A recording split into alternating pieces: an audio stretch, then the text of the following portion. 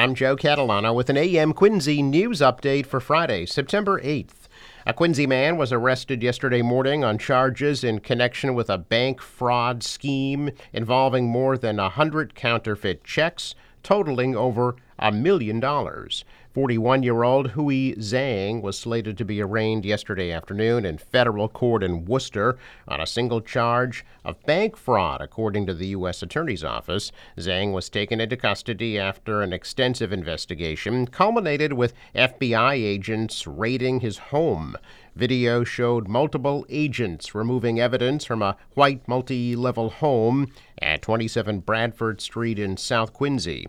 Starting in around June of 2020 through May of 2022, investigators allege that Zhang opened fraudulent bank accounts under false identities, deposited over $1 million worth of about 114 counterfeit checks, and then subsequently withdrew hundreds of thousands of dollars in cash from the accounts via ATMs. Zhang was identified in part by a tattoo on his left hand that was visible in surveillance footage of the ATM withdrawals.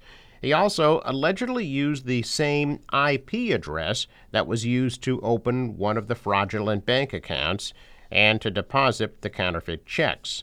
The charge of bank fraud provides for a sentence of up to 30 years in prison, 5 years of supervised release, and a fine of up to $1 million or twice the gross proceeds. An investigation remains ongoing. An independent review of MBTA track safety concerns that led to widespread speed restrictions identifies two categories of root causes for the systemic issues. Those findings were revealed yesterday afternoon, along with the findings of an internal safety investigation that reached similar conclusions. The independent report was produced by Carlson Transport Consulting, and the internal investigation was done by the MBTA's Safety Department. The Carlson report concludes that the first and primary cause of the problems with the tracks is a lack of complete clarity regarding the roles and responsibilities of positions within the T's Maintenance of Way organization. It includes the limited experience and training for responsible individuals, the absence of a standard operating procedure for inspections, and a vendor inspection process that does not adequately engage the MBTA individuals with frontline responsibility for timely verification and action associated with track defects. A second category identified in the report is staffers not completely fulfilling the responsibilities detailed in the track maintenance and safety standards. The Carlson report identified inconsistent outcomes from inspections, including missing documentation for identified track defects and instances of defects not being verified in subsequent inspections.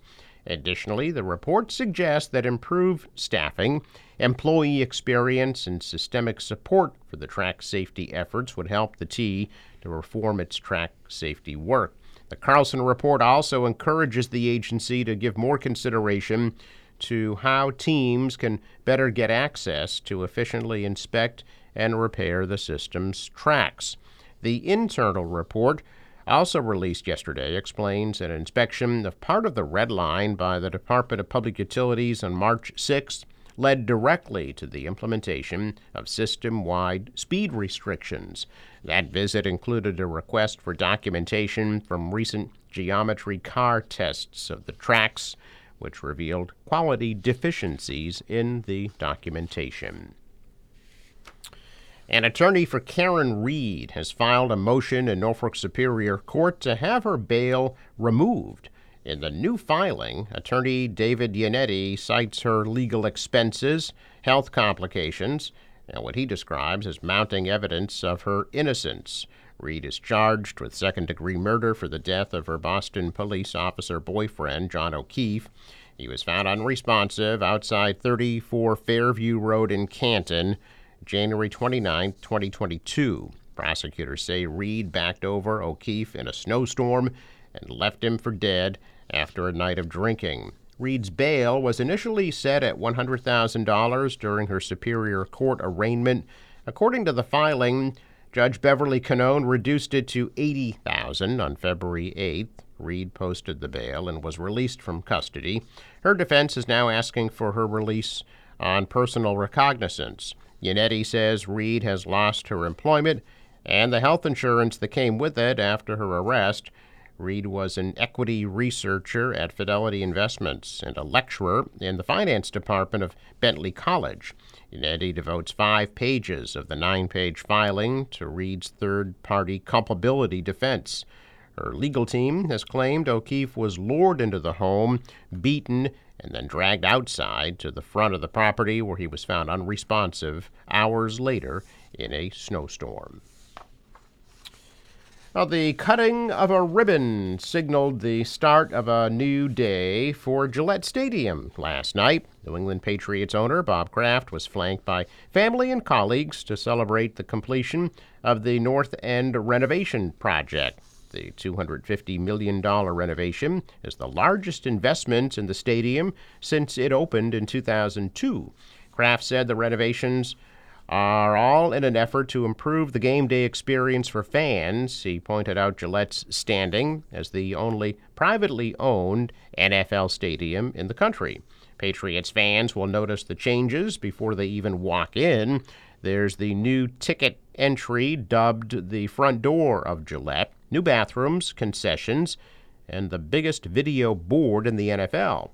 And there's no missing the largest lighthouse in the country. Opening to the public on October 1st, the 22-story lighthouse offers 360-degree views. The lighthouse will be open year-round to the public on non-event days. Visitors will be able to see the Boston and Providence skylines from the observation deck. The rollout comes just days before the season opener this Sunday against Philadelphia at 4:25 p.m. and the return of Tom Brady, who will be honored at halftime. The last of the free performances of the season will be held at the Ruth Gordon Amphitheater in Quincy tonight. Studio Ghibli's movie called Spirited Away will be shown from 7 to 9:30 p.m.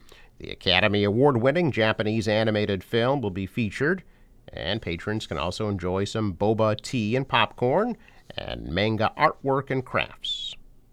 Quincy Symphony Orchestra and Quincy Choral Society will present their annual Pops concert on the Hancock Adams Common in Quincy Center tomorrow from 4 to 7 p.m. The event will also feature a singing trio paying tribute to the Andrews Sisters and live art demonstrations from the Quincy Art Association.